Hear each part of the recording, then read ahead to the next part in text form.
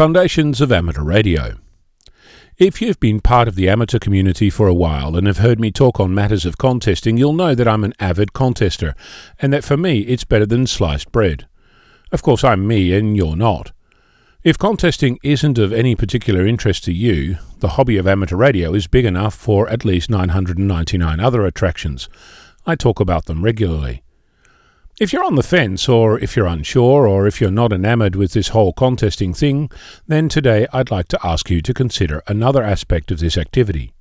Don't worry, I'm not going to tell you to participate in a contest. As I said, there are many other activities within the hobby. For example, testing propagation is a recurring theme, as is testing your gear, your radio, your skill, and doing all manner of other amateur things.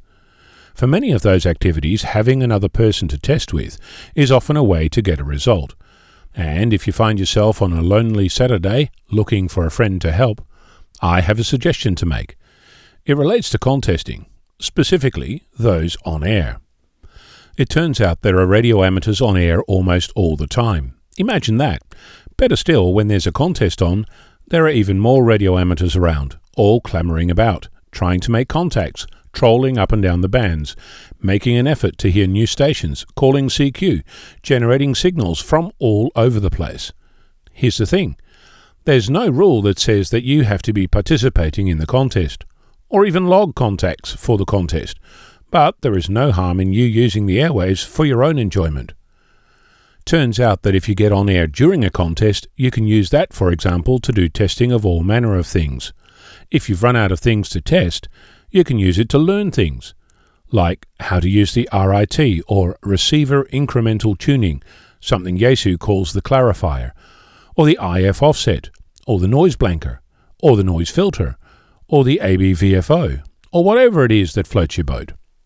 There are people all around you, getting on air, making noise, and you can join in with the fun. You can learn about the directivity of your station, observe how propagation changes, how the different bands react depending on the time of day, the solar cycle, or magnetic flux. If you have the opportunity, you can monitor the grey line and observe its effects on what you can hear.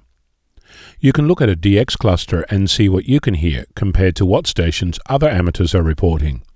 You can measure signal strengths, the impact of the AGC, test your battery life, your mobility, the layout of your shack, and if you feel the urge, you can even log a rare station and add it to your log. No rule anywhere that says you have to participate in a contest, but why let a good opportunity go to waste? If you're an avid contester, you might think that I'm advocating that we fill the air with time wasters, people who shouldn't be there, people who are not worth your attention. I'm here to tell you that just because you're in a contest doesn't mean that the rest of the world is. And just because you want to make an exchange, not everyone else does. If I find myself having a conversation mid-contest with someone with a story to tell, I can participate in the discussion, or I can change the dial and call CQ Contest somewhere else. The bands are a shared resource for those who contest and for those who don't. The interesting thing in all this, to me, is that there seems to be a perception that you can only fall on one side of the coin. You're either a contester or you're not, and never the twain shall meet. That just makes no sense to me. There's an opportunity to sit on either side of the divide and harness both at the same time.